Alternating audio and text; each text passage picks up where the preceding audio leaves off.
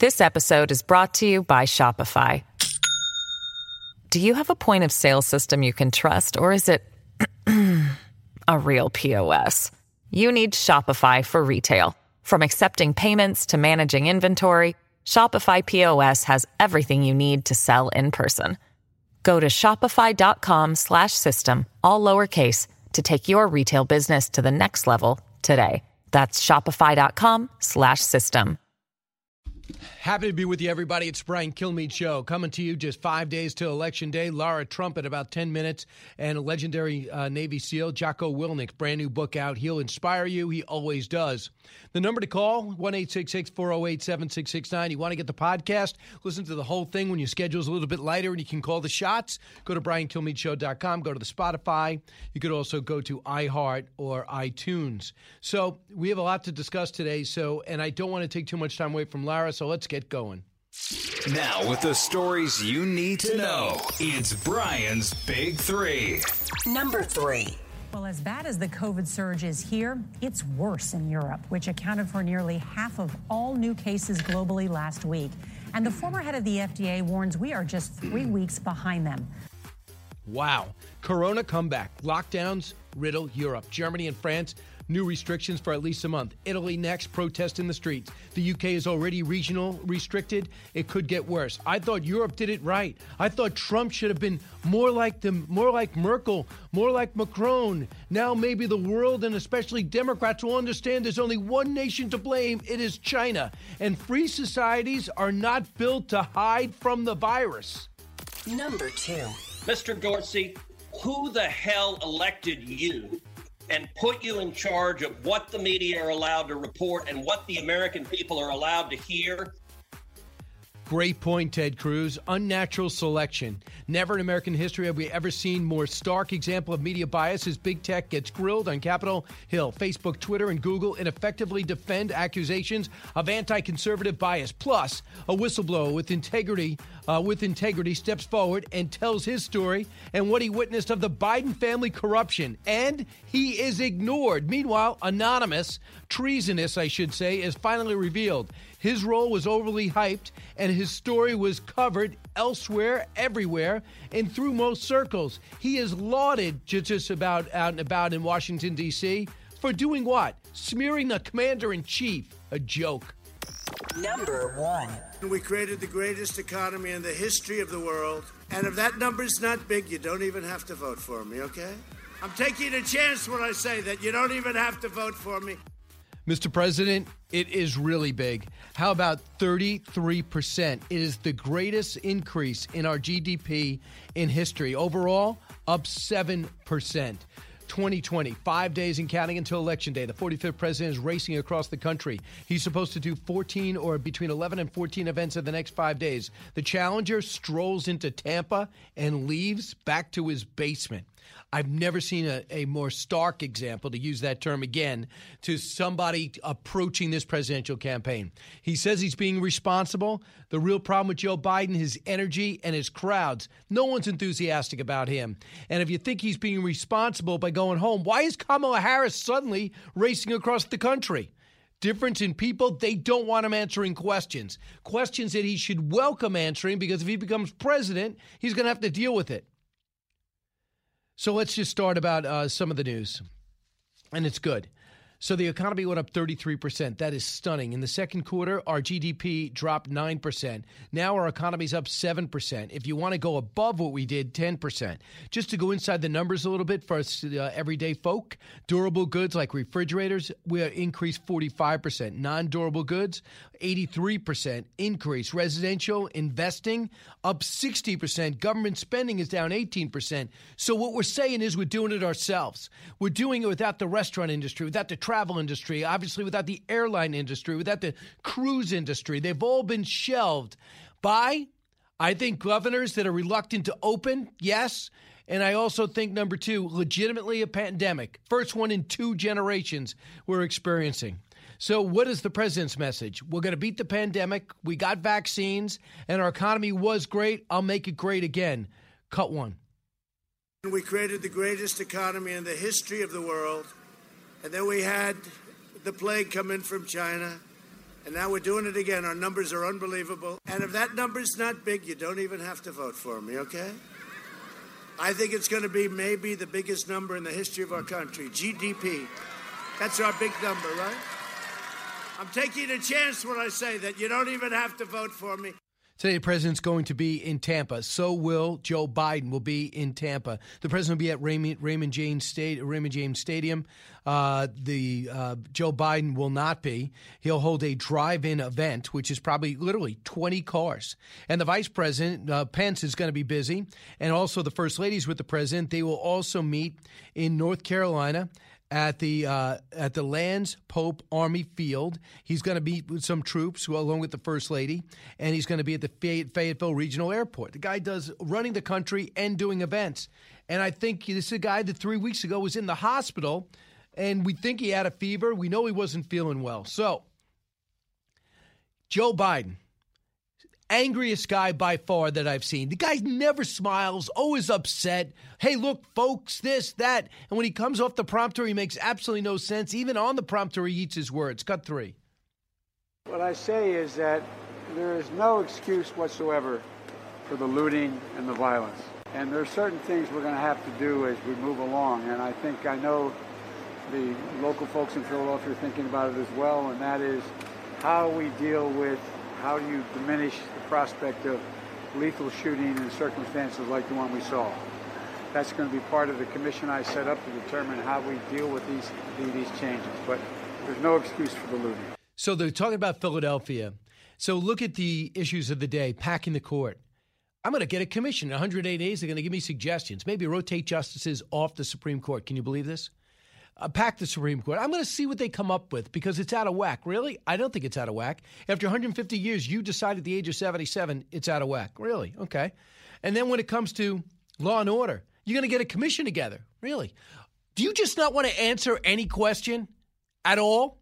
Like, for example, when you said that your son and his business, he had nothing to do with it. You never asked him what he was doing in the Ukraine, never asked him what he was doing in Oman. You never asked him what he was doing in Kazakhstan, never asked him what he was doing in China. Never answers these questions. Listen to the reporters and the questions they ask him. Cut 4. The shooting in Philadelphia, what do you say to Philadelphia residents that are outraged by yet another unarmed black man being shot by police? On your health care plan, do you have a bill ready to drop? And what did you learn from the ACA passage that's going to guide how you work on the improvements to the ACA, particularly whether you're going to work with Republicans? Unbelievable. Are you going to work? What did you learn? This is it. Tony Bobulinski, he said he met with you twice. He has proof of interaction with Hunter, proof that they were going out of the way to set up a meeting with you, locations to times when you actually met. Is it true you said this? And if you have the answers, you love these questions. If you don't, you hide. But never in my life have I seen somebody run for president and literally hide from the press. And the press is complicit because they're not even asking them the questions. And big tech is complicit because they're not posting the stories. And the shadow banning of people that just represses their trending, represses their followers is happening on a daily basis.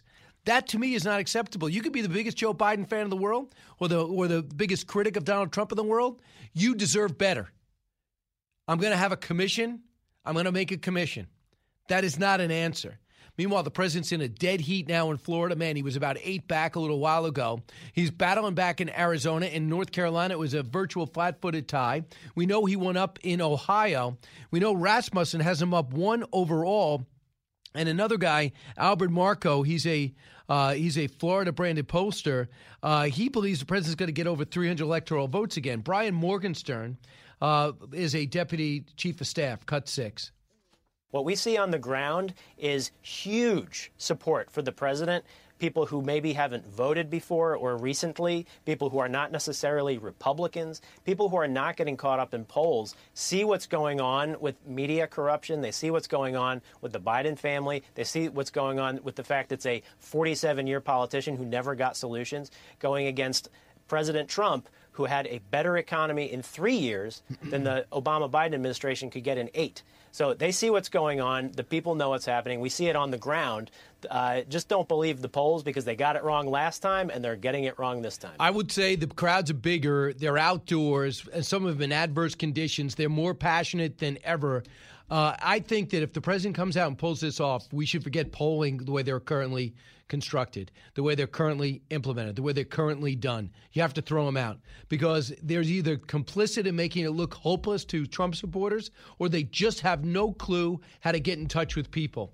The other big story that I will not let go of is Tony Bobulinski.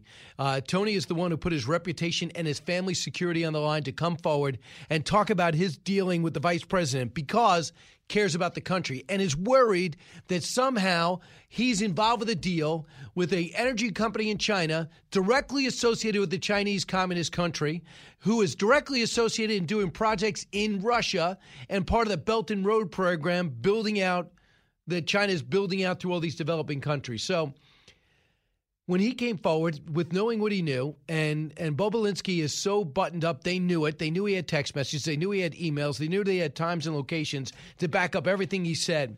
And the partners with the Bidens is a guy named Rob Walker, their attorney, and James Gilliar. So they are on the phone now. Try to listen to him. It doesn't matter who's who. When it becomes clear that Bobulinski is going to go forward and sit down with Tucker and have his press conference, listen to the concern in their voice. Cut 24. I just think that if somebody comes out now and verifies the story, it blows up big time. That's all. We've got this situation now where it's escalated again because somebody, allegedly one of us three, has qualified the story, and already it's back on the front pages. It's not. And that was Gilliar and Rob Walker saying they know this is a huge, huge story. They know it's going to be on the front pages, but it's not. It's not Monica Lewinsky when the New York Times covered that. It's not Hillary Clinton, the DNC emails, which became hacked in public. It's none of that. It's not the State Department cables that were exposed by WikiLeaks that embarrassed our country. They still published it, but they didn't publish this. They haven't even vetted it. Fox News has vetted these emails. Every single one has proven to be 100% valid and correct. That's why Tony Bobulinski has already sat down with the FBI under oath and swore it's all true. Why would someone do that? Almost never, unless they were totally innocent and had a story to tell. So just understand, Trump people have to fight ABC, who's not covering this story at all. Zero. CBS, NBC, not at all. Their cable outlets, zero. They're falsely claiming it's Russian disinformation when the Russians have nothing to do with this. And now we have big tech trying to sideline the story, still has disabled the New York Post account because they tried to publish this story. Just understand what's out there because everybody no one cares about condemnation. They just care about getting Joe Biden elected. Don't stand for it. In fact, if you're undecided, how dare they take away information from you so you vote a certain way? Incredible. And last we have to go to break. I don't revel in this, but I want to reveal this. I don't know how many of you watch the BBC or Sky News. I spend some time in the morning doing it up at 2:30. Don't need to see repeats of a lot of news shows. I want something new that's happening. And I'm watching the protests in Italy, in Turin and Rome because they're locking down again. I'm watching with their version of the German parliament announce officially that they're going to be shutting down entirely for a complete month. Wow. And then I'm seeing the same thing in France while they're having a crisis in terror. And the UK last week went in a regional lockdown. Czech Republic, Belgium, Poland, same thing. I say this for this reason. Can you please get the politics out of the coronavirus? We can't control it. The only people that can control it, South Korea for now and Japan, those are islands. Do you know in Melbourne, they're under strict lockdown right now? New Zealand temporarily has got it. They've locked down their country. They've virtually stopped travel. You can't do that here. You will find that out. If Joe Biden becomes president, you will all find that out. And a vaccine is going to come out, and little by little, we're going to stamp this thing out. But sitting down and locking down and not working and not going to school and not traveling and not driving around, does not work against the virus. It bends the curve and it bounces back up. Be responsible, keep your distance, but live. No, you can't blame the guy in the White House, but if someone's taking away your gyms, your restaurants, your business, your school, you have a right to be resentful because we have a strategy to fight against it. And don't tell me Germany knows how to do it right, because they are back where we were.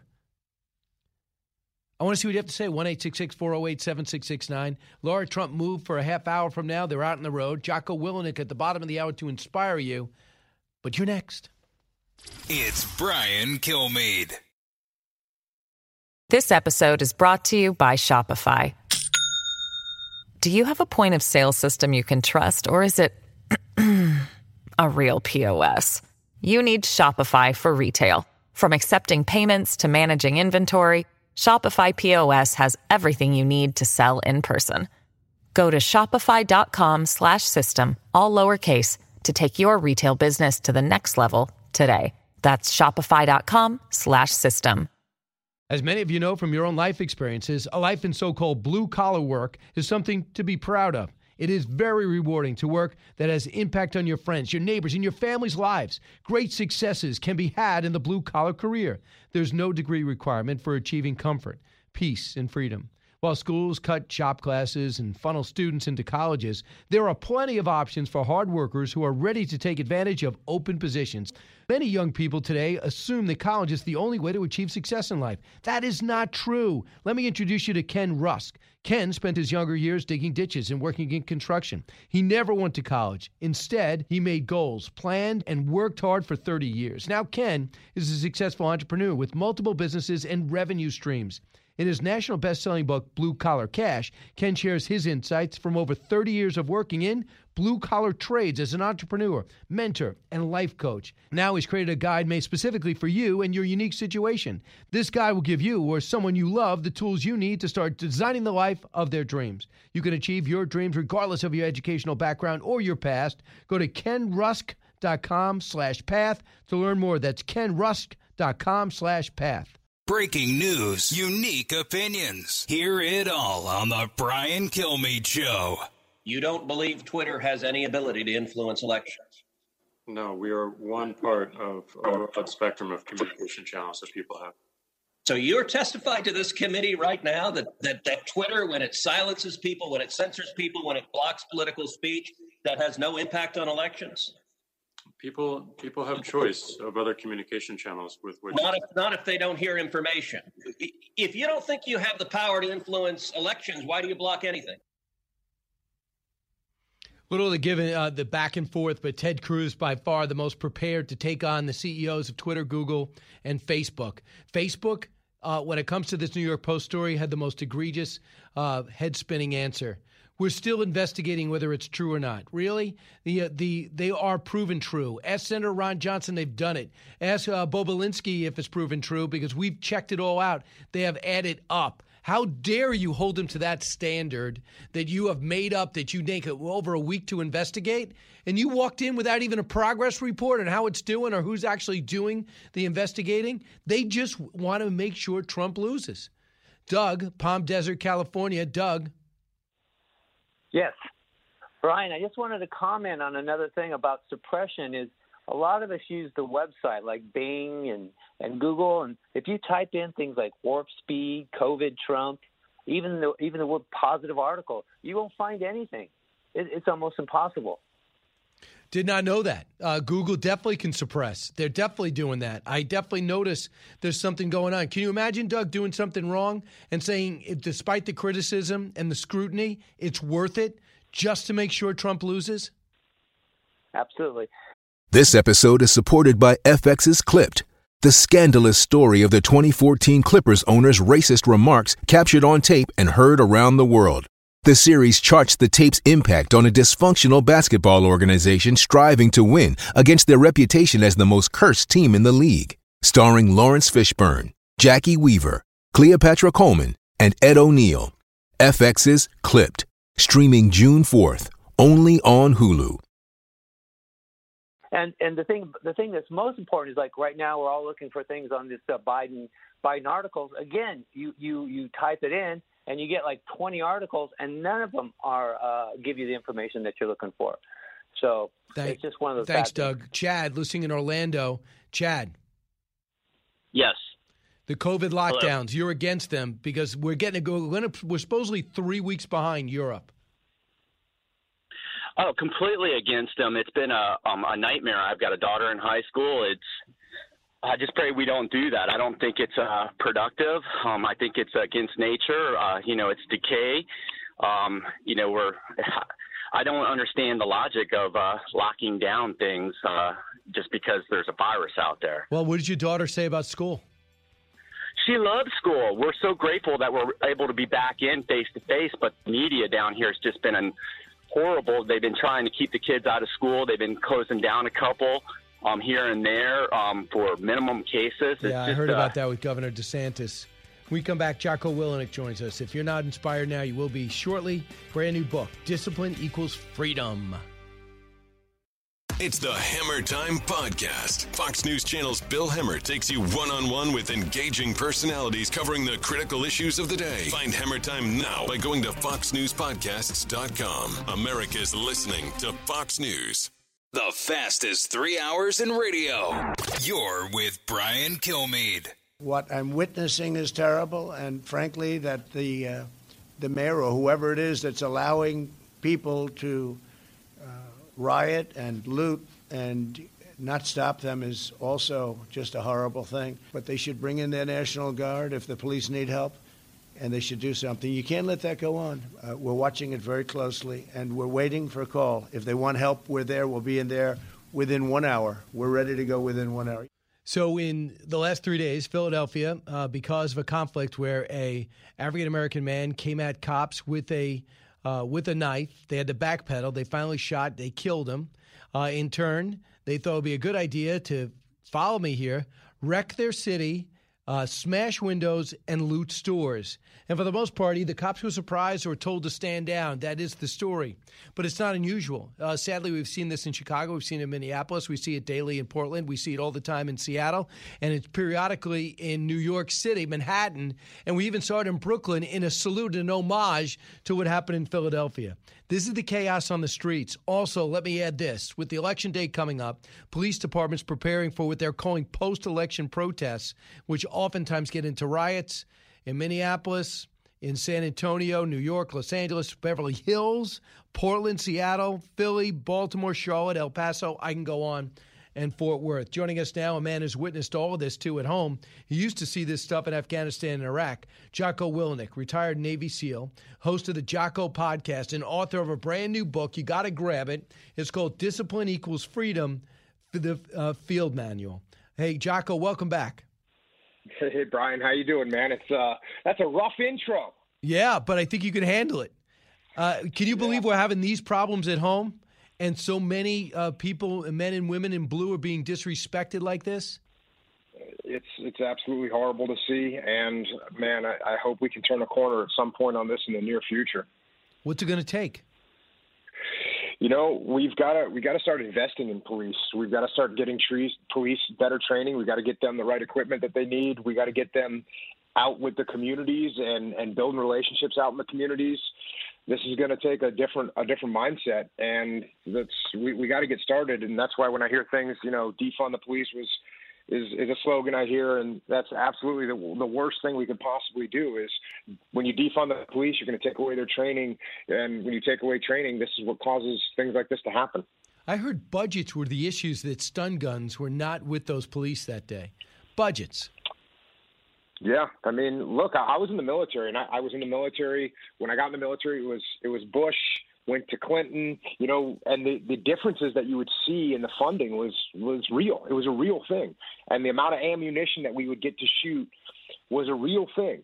And so, yeah, it's absolutely possible that these guys didn't have the equipment they need because the budget gets cut. They don't want to give these guys some non-lethal forms to defend themselves. And so what does that leave them with? Someone's running at them with a knife. What does it leave them with? It's very difficult to have a different way to de-escalate someone that's running at you with a knife. Well, let me ask you something, Jocko. You've seen some very perilous situations in your life, go through a lot of training, and you train others. I saw a presidential candidate say to cops, I have an idea. Instead of shooting to kill, shoot for their leg. Has anyone ever told you in command to shoot for somebody's leg? Yeah, look, if you're going to pull out your weapon, you got to be ready to use it, and you shouldn't be pulling out your weapon unless you're going to use it. And that's one of those things where maybe if you're a sniper and there's a hostage situation and you've got an innocent person being held and the only shot you can get on a bad guy is, that shot to someone's leg to wound them. I mean, I don't know. It's very difficult to think of circumstances where that's a good move. Every cop I've talked to said you have to go shoot for the biggest mass, wherever that is. You're going for a leg, you're going to miss. So, Jocko, a couple other things. I'm going to bring you to another area, and that's Muslim extremism. We're seeing it in France. We saw the beheading of a teacher because he put up a cartoon that it had Muhammad in it. People watched in horror as his head was cut off in the street. Sadly, that picture was everywhere. Their leader, Macron, condemned the act and condemned the extremists. And other governments rifle back at him. And today, these jihadist murderers have killed 3 worshipers, beheaded 2 of them, screaming Allah Akbar. They'd be later gunned down. You know this mindset. How do we get on top of it, especially when it's hit our cities? We don't have to go to Afghanistan to find it. This shouldn't come as a surprise to us. It really shouldn't. I mean, this is an attitude that's existed since the 80s. And when they have the opportunity to do this sort of asymmetric warfare and get into cities and kill innocent people and do it in the most brutal and shocking and terrifying way that they can, that's exactly what they're going to do. So what do you have to do? You have to be proactive. You have to be proactive on the intel side, but you also have to be proactive going to take the fight to where they are. And you also have to be very strict with who you're going to let into your country. And, I mean, it's strange that that's even a debate, that we need to be particular about who we let into the country. And, I mean, that's in France, but believe me, these things could easily happen in America. These jihadists, they don't care. They have no rules of engagement. You realize, if we can't control the streets for Americans, what are we going to do if these jihadists decide to set their sights on major American cities again? And they might be now. Yeah, they absolutely might be now, and that's why we've got to continue to press really hard with our intel community, with our police and law enforcement, and you got to apply the pressure. Got it. Jocko, you got a brand new book out. It's excellent. It's called Discipline Equals Freedom. It's a field manual. It's pretty much the way you live your life. What made you think this is the right message now? This is stuff that I learned in my military career growing up. And, look, I'm not the smartest guy. I'm not the strongest guy. I'm not the fastest guy. Really, the thing that was able to make me somewhat successful in my life was discipline, working hard. And, writing this book is sort of a way of showing people that same pathway. They can get on it. You don't need to be a superstar. You don't need to be super talented. If you work hard and you have discipline, you can end up with freedom in your life. And what you do is with your free time, you structure it, correct? Yeah, that's one of the best ways to get more free time. That's the thing about this dichotomy of discipline and freedom. Of course, everyone wants freedom. Everyone wants freedom. But the question is, how do you get freedom? And the answer is you get freedom through discipline. So like you just said, if you want more free time, guess what? Have more disciplined time management, and you will end up with more free time. It's a great example of how this principle works. All right, so let's go through a few of them because we want some takeaway. People are driving, listening to us right now. Also, you have your podcast. You're always giving out these messages, and it's the number one business podcast in the country. You said there's no easy way in life, just the way of discipline. So number one, discipline doesn't really mean you're denying yourself anything. It's just a way of life. So if you feel like you're taking the easy way, it's not going to pay off, you're not going to appreciate it. Yeah, and people are always looking for the easy way out. And you say there is no easy way? Yeah, there is. There is an easy way. You can eat that donut instead of, hanging on a little longer and getting some actual nutritious food. You can skip the workout. That's an easier thing than getting up and doing the workout. There's all kinds of easy ways, but those easy ways do not lead to anywhere good. You say regret is worthless. Yeah, I mean, looking back and squandering your thoughts over things that happened in the past that you can't change anymore is totally worthless. The only benefit you can get from looking back is learn the lesson. Once you've learned the lesson of the mistake you made, then move forward. Sitting there filling yourself with regret does you no good whatsoever. You said fight the feeling of not feeling it. So many times you get up in the morning, I just don't feel good. I don't have the energy today. Man, I'm way too tired. I don't think I should work out. Maybe I got a cold and sick. You said you got to fight that, work through that. Yeah, listen to how easily you can rattle off those excuses. We all know what they are. We all know what it is to quote, not feeling it today. When I'm not feeling it, I make sure I feel it, and I go extra hard. I love this. Be afraid of failure, but worse, be horrified of sitting on the sidelines. You're never going to get in the game if you're afraid to fail. There's so many times in life where if we are so afraid of failing, we won't even step on the field. And obviously you can't achieve victory if you don't step on the field. So the thing you should really be afraid of is looking up in 3 years or 5 years or 7 years and realize that you haven't made any progress. You haven't done anything that you know you could do. So, don't let fear stand in the way. Accept that you're going to be afraid of some things and then go and execute. When you left the military world and you got a bunch of great principles here and you went to the civilian world, which you're in right now, what stuck out to you that was missing, that you were benefiting from in that more structured environment? The biggest thing, and I think you find this with a lot of veterans when they get out of the military, when you're in the military, you have a mission. And in my personal opinion, it's one of the best missions that a human being could do, which is to protect freedom and democracy around the world. So when you're in the military, you have that mission. You wake up every day. You're working with a bunch of people that have that same mission. And when you get out of the military, all of a sudden, if you let it happen, you don't have a mission anymore. So you have to wake up and figure out what your new mission is going to be, whether that means you're going to be a great dad or you're going to be a great mom or you're going to be great at this new job or you're going to start doing triathlons or you're going to start training jiu-jitsu. Whatever it is you want to do, you got to find a new mission. And I think that's the biggest thing that's lacking when people get out of the military. They don't have a mission anymore. So when you meet people that aren't as focused as you or disciplined as you, how do they find that discipline? How do they add that to their lives? They got out of college, they picked out a job they didn't really love, but it was steady work. Maybe they got into a relationship, they had a family, and they look around at 30, 35, 40, and they go, you know what? I'm not passionate about anything. I'm just kind of going from thing to thing. You must find that with people that call into your show that you interact with on a daily basis. You're really recognizable these days. Well, yeah, and I think one of the things that you can look at, and one of the experiences that I've had, fortunately or unfortunately, depending on how you look at it, is I've had incredible friends of mine that have been severely wounded or they've been killed.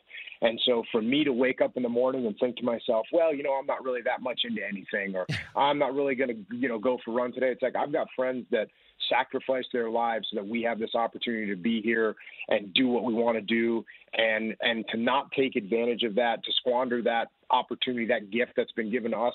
For me, that's a non-starter. It's not going to happen. You got to have a mission because you survived for a reason. And lastly, through this pandemic, everyone's life's been tossed on its head. Everybody.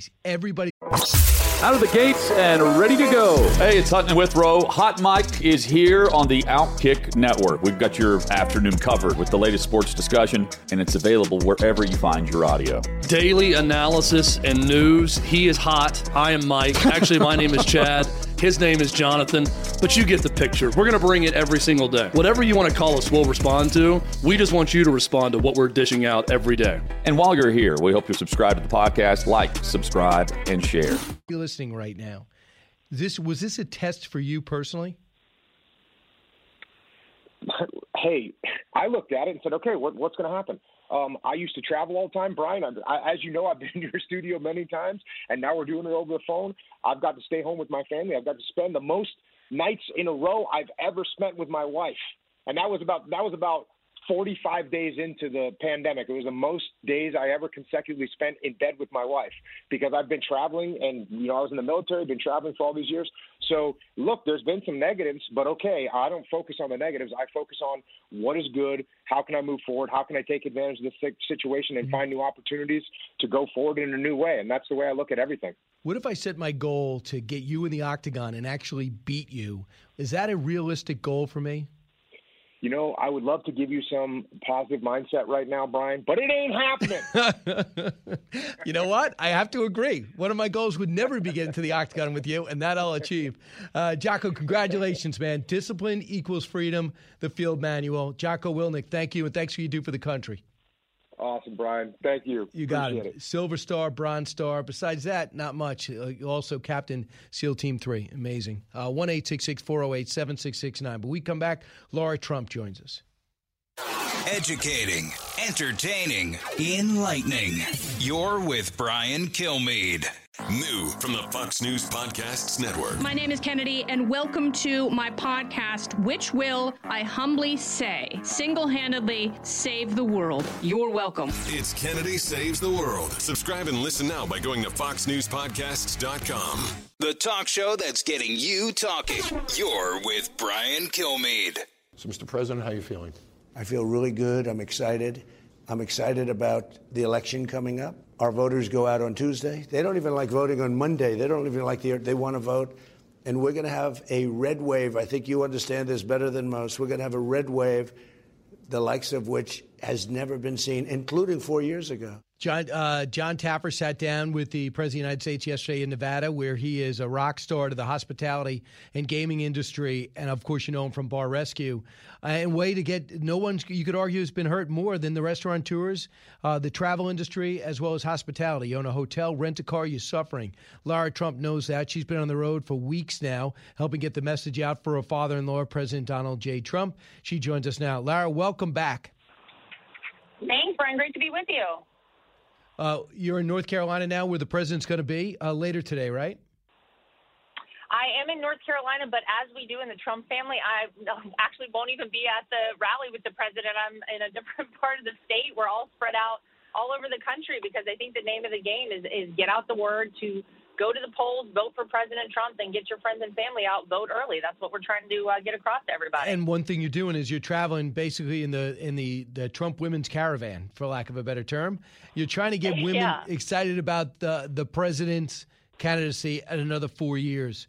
What happened that wasn't addressed that you guys are addressing now? Because it seems that that's the area in which you seem to have been hurting the most. Well, I think, look, the mainstream media, by and large, has not done anyone any favors, whether you're talking about women, men, anybody in this country. I mean, they have tried to portray the president in a very different light than I think is reality. And I think it's up to us in the family and as the surrogates for the campaign to make sure we get out and remind people, Brian, of all the incredible accomplishments of this president, by the way, in record time. And so that's exactly what we're doing. We're out here talking about what this man has actually done for America. The fact that he's an outsider, he was not a politician before he came into office. And really, when you contrast the two visions for America between Donald Trump and Joe Biden, there couldn't be a more stark or frightening contrast. Because while Donald Trump stands for freedom, prosperity, the American dream, you see on the other side, Joe Biden describing things as a dark winter. We know that he is the Trojan horse for socialism, and he fundamentally wants to transform America. Those are his own words. So that's what we're voting for as well on November 3rd. The one thing I find unacceptable, I don't care, in the history, in all my life following the presidential races, he doesn't answer any questions. He will not talk about what he's going to do with law enforcement, will not talk about what he's going to do with this court packing. But one thing that struck me, Laura, is how unfair you were treated by Jake Tapper. I want people to hear a little of this from a couple of weeks ago. Let's listen. How do you think it makes little kids with stutters feel when they see you make a comment like that? First and foremost, I had no idea that Joe Biden ever suffered from a stutter. I think what we see on stage with Joe Biden, Jake, is very clearly a cognitive decline. Okay. That's what and you guys went back and forth on that. Were you surprised by that and his stance on going to bat for Joe Biden, who's a gaffe machine? Oh, well, wasn't surprised by it one bit. Obviously, Jake Tapper, CNN, by and large, the mainstream media is doing everything they can, working overtime to prop up Joe Biden, a man that I don't think anyone in America even considered to have a stutter. I think, again, Brian, what you've seen is that it's very uncomfortable to watch a man searching for words, not sure what he's saying, not sure what he's going to say, forgets where he is. We all know what's going on with Joe Biden is not normal. He's not the Joe Biden of 5 years ago or 10 years ago. But, I mean, how ridiculous for Jake Tapper to try and suggest that I did something like that. He played right before that clip, by the way, a video of like a 12-year-old kid with a stutter as to insinuate I'm like some awful person that would do that. Give me a break. They're doing everything they can. They're carrying Joe Biden's water because they know Americans are not buying it. Yeah, you did not rattle, and I give you so much credit. And you're very busy, and you're a mom at the same time. Laura Trump, thanks so much. Senior Campaign Advisor. Thanks, Brian. Best of luck the rest of the way in the sprint to the finish. 5 days in counting, an economy on the comeback trail. We went up 33%, GDP 7%. Amazing. From the Fox News Podcasts Network. Download and listen to The One with Craig Gutfeld, the co-host of The Five, like you've never heard him before. You know him, you love him, you want to be like him. Subscribe and listen now by going to foxnewspodcasts.com. All right, coming to you from New York, heard around the country, heard around the world. This is the Brian Kilmeade Show. Thanks so much for listening, everybody. We're going to be joined by Chris Wallace in a matter of moments. And then at the bottom of the hour, the man in charge of bringing the House back to Republicans. He is Minority Leader Kevin McCarthy will be with us live. He's California's finest. And we're going to see what the inroads have to be in California. Now, everyone thinks, well, the president does poorly in California. But there's a lot of conservative hotbeds there, and they used to be represented by conservative lawmakers. That didn't happen in 2016 and 2018, and it's up to Kevin McCarthy, every 2 years are up to get him back. Let's see how he's doing.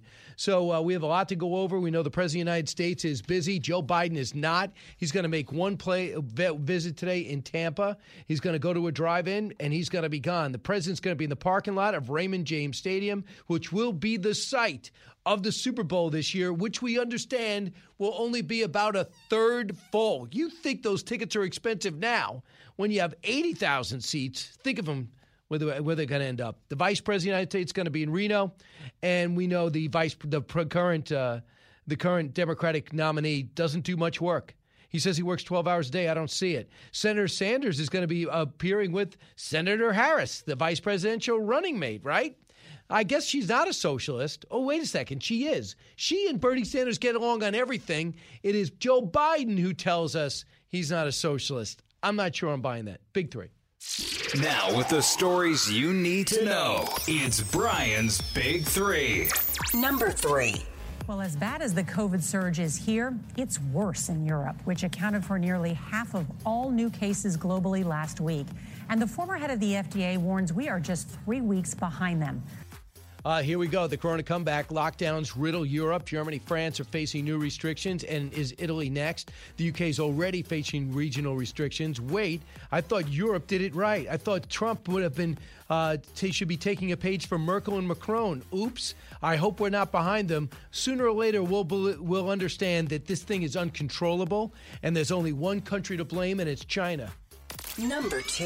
Mr. Dorsey, who the hell elected you and put you in charge of what the media are allowed to report and what the American people are allowed to hear?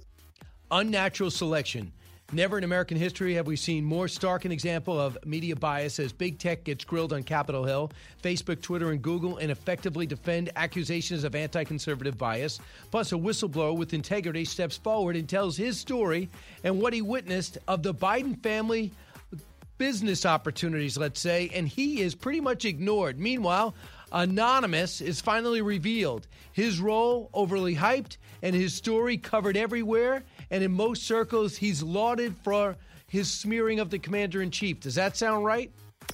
Number 1. We created the greatest economy in the history of the world. And if that number's not big, you don't even have to vote for me, okay? Well, it's I'm taking a chance when I say that. You don't even have to vote for me. Well, the GDP went up 33+%. The GDP overall went up 7%. But this economy is growing to the best degree possible. And that's really the story. 5 days and counting until Election Day, the 45th president racing across the country while his challenger strolls from small venue to small venue and back to his basement. Kind of interesting, right? Now it is time to clear the airwaves for the esteemed host of Fox News Sunday. You are to refer to me only as the big guy going forward. Okay? Are you sure about that?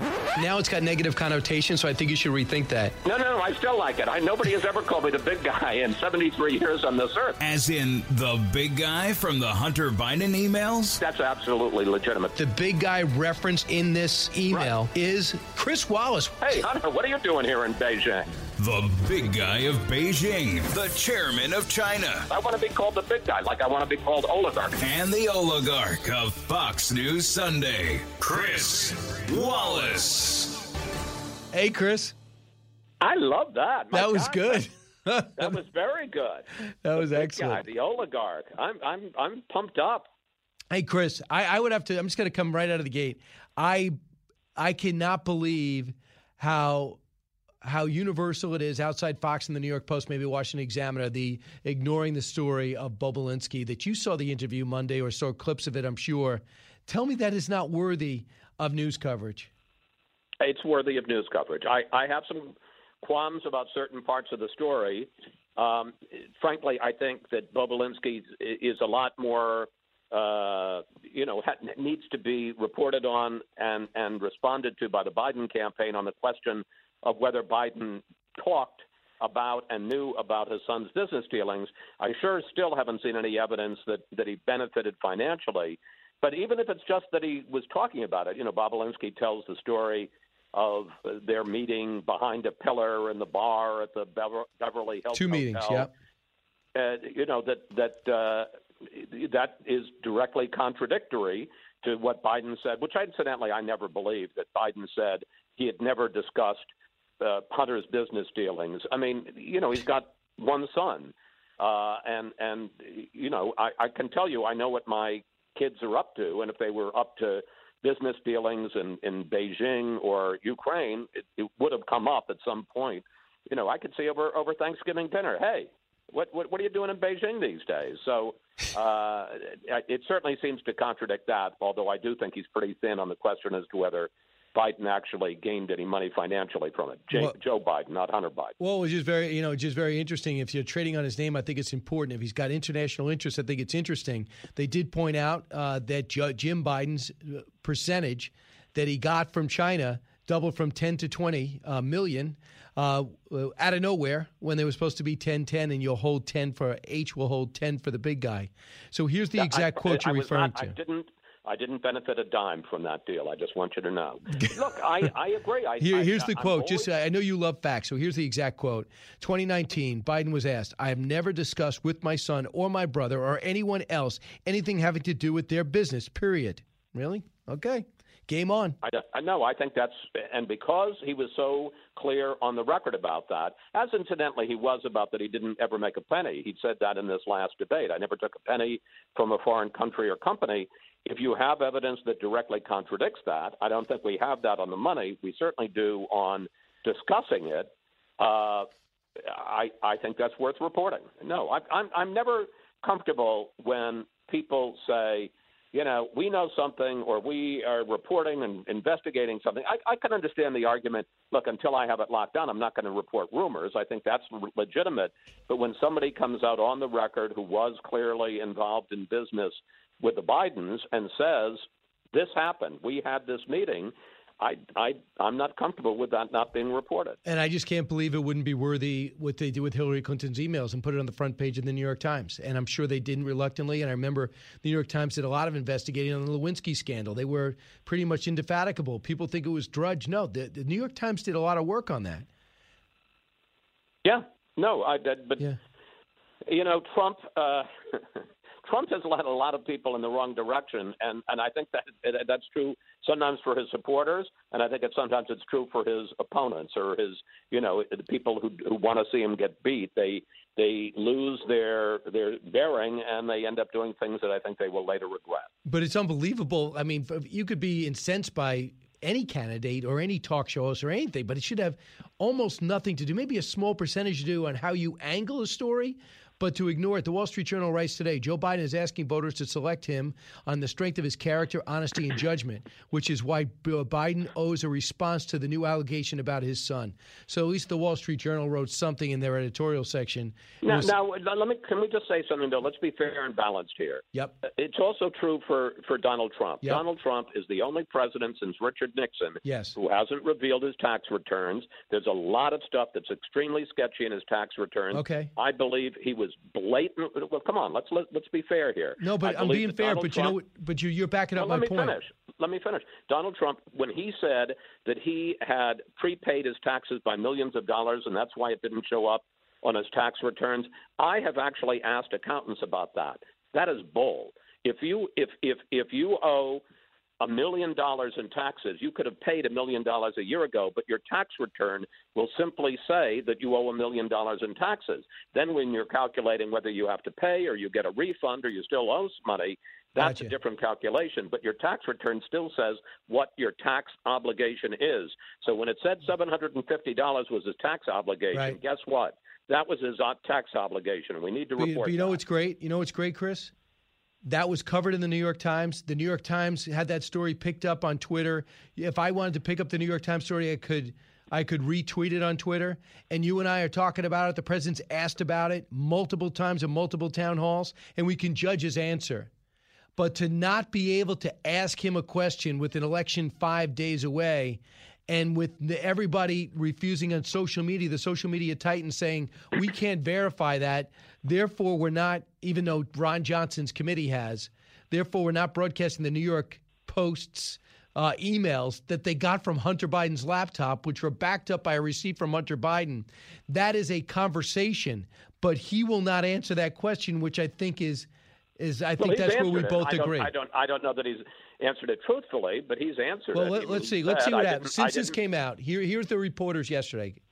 The shooting in Philadelphia, what do you say to Philadelphia residents that are outraged by yet another unarmed black man being shot by police? On your health care plan, do you have a bill ready to drop? And what did you learn from the ACA passage that's going to guide how you work on the improvements to the ACA, particularly whether you're going to work with Republicans? That was his question. I didn't even hear what the question was. Yeah, basically they said, what about the ACA? Is it going to be your plan going to be similar? And they asked about the Philadelphia. Look, if I were on the beat, I'd ask the question. Okay.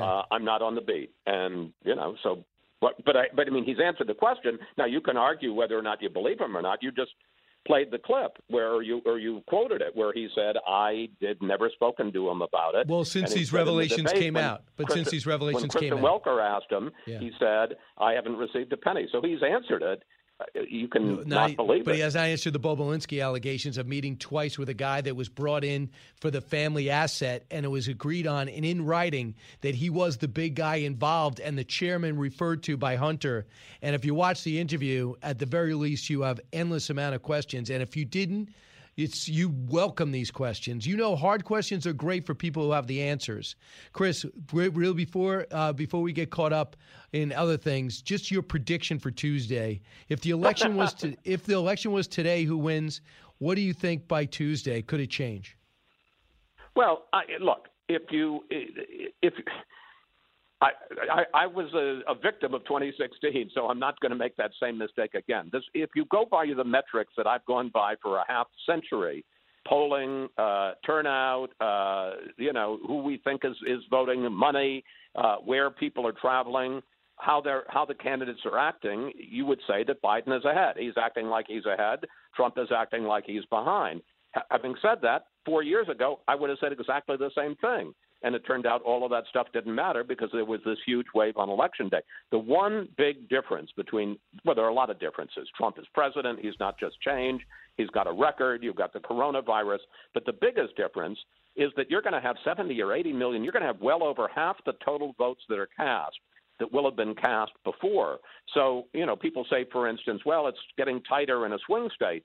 That's going to matter on Election Day, but it doesn't matter 2 weeks ago when people were voting if there was a bigger lead. So I do think that, Biden seems in a better position than Trump, but that was true 4 years ago and Trump won. So, I'm going to wait and cover it and not get too far over my skis. Your response to what's happening in Europe right now, for the longest time said, why can't we be more like Germany? Why can't we be more like France? Look at how Italy tackled the curve and how bad it was and how good it is.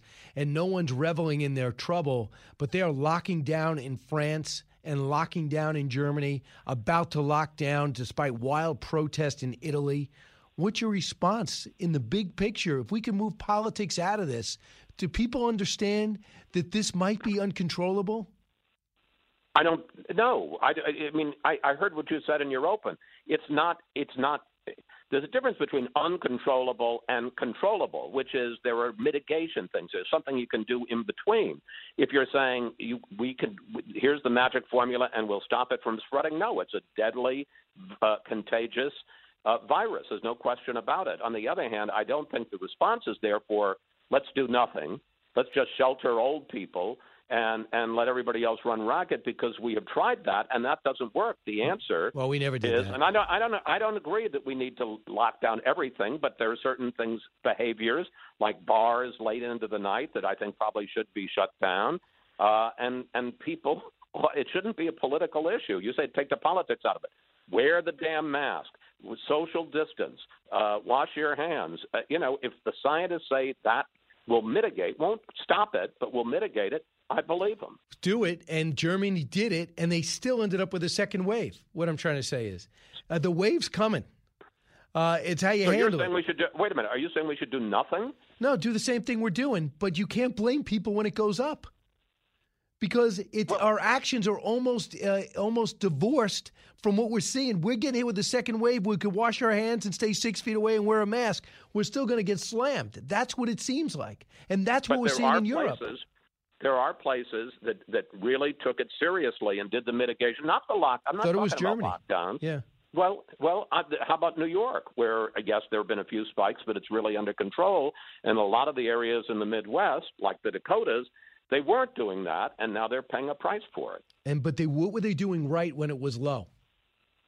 I don't think it had spread to a lot of those areas. I mean, look at Sturgis. I know I'm going to get Sturgis. You know what I'm talking about? The 250,000 people in South Dakota at a motorcycle rally, all of them close together without wearing masks. I mean, anybody who looked at that had to say, this isn't going to be good. It just, and I'm not against motorcycles. Yeah. I'm not against South Dakota. I'm just saying, look, gotcha. Forgive me. We're not scientists. With all the epidemiologists, all the public health infectious disease experts say you're better off wearing a mask than not wearing a mask. You're better off social distancing than not social distancing. I know, Chris, we're up against it, but we're doing all that. Germany did all that. So did France. Okay, and so did give Italy. up. You're right. Let's give up. No, just do it, but understand it's coming. Fox News Sunday. Well, I agree. What, Chris? All right. We're going to have, let me just say, we'll have Corey Lewandowski, yes. senior advisor to the campaign, nice. Top Biden official, and Arnon Mishkin, the head of the Fox News decision team, the most important man on election night, who will explain how we're going to call states and when we're going to say states are too close to call. Chris Wallace. You're with Brian Kilmeade. Fox Nation presents podcasts Women of the Bible Speak. I'm Shannon Bream, host of Fox News at Night and author of the new book, Women of the Bible Speak, the wisdom of 16 women and their lessons for today. Subscribe now on Apple Podcasts, Spotify, FoxNewsPodcast.com, or wherever you download your podcasts. He's so busy, he'll make your head spin. It's Brian Kilmeade.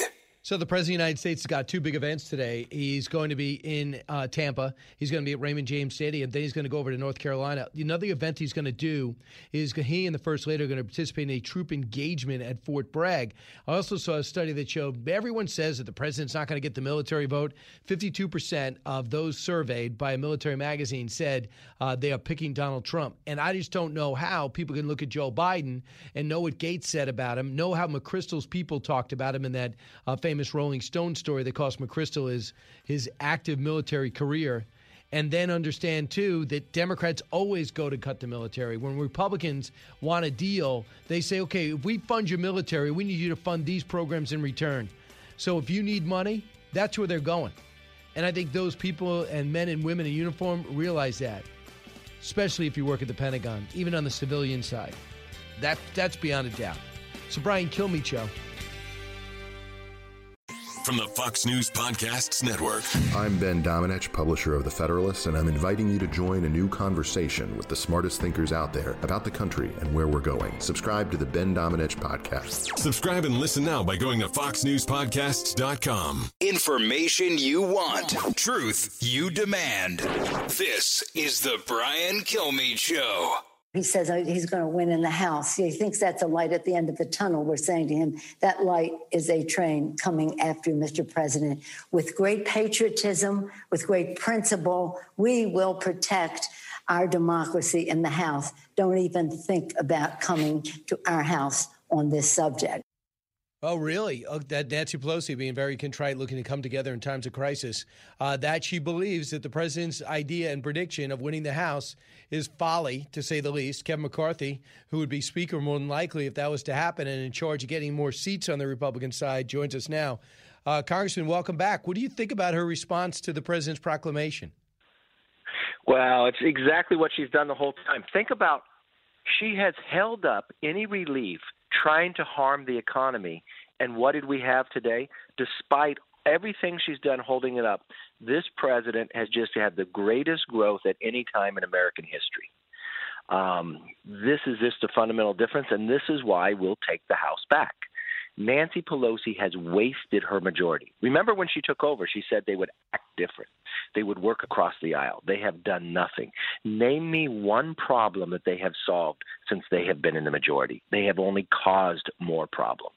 Well, they said they have combined to pass other rescue packages. Did that help? They didn't combine. Every time, Brian, I've been in the room with Mitch McConnell, Chuck Schumer, Nancy Pelosi, and Mnuchin. The only person every time we put a CARES package together that would hold it up was Nancy Pelosi. Remember when we first had it together and she held it that week because she wanted more money for the Kennedy Center? Or when that PPP, the stuff that the small businesses needed to pay their employees that saved more than 50 million jobs, when that was running so well and we needed more money, she stood in front of a refrigerator with gourmet ice cream saying no on late night TV. Every single time she has held it up. Remember what her quote was. It's better to do nothing than something. Why does she want to do nothing? Because she'd rather harm the economy and make it all about politics, just like she did with impeachment and everything else. I like to have a president and a Congress that put people before politics, that has the wisdom to listen to all but the courage to lead. We do not get that with Nancy Pelosi. What about you, Governor Newsom? I understand you guys have bent the curve, but you're not seeing any release of restaurants or stores or work. Well, think about this. We've got in L.A., we've got the government official on tape when asked about a month and a half ago, when can schools open back up? You'd think it'd be based upon some data, some science. Said not until after the election. They are very clear about what they want. They're very clear what they're fighting. They will harm people just to try to get an advantage politically. Look what they're talking about. You just take an example. I flew with the president yesterday. I went to the rallies. This is a man that is sitting there fighting and fundamentally knows tomorrow will be better than today. And there's nothing but doom and gloom on the Democratic side. They want America to hurt. They want it to go downward. And here's the president, the greatest growth we have ever had in the world of fighting the coronavirus, and he has not just a plan, he's defeating this. Think of the vaccines that are coming online, not years from now, but weeks. Think of the therapeutics that we have today. Think about our streets being safer. And what do we see in Philadelphia? More rioting.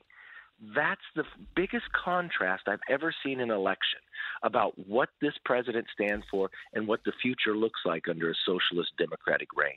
So Kevin, your goal is obviously to get back to House.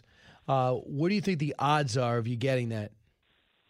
Well, it all stems down to we first have to win President Trump another 4 years, and then we've got to get him the House members. It only takes 17 seats. Now, remember this, Brian.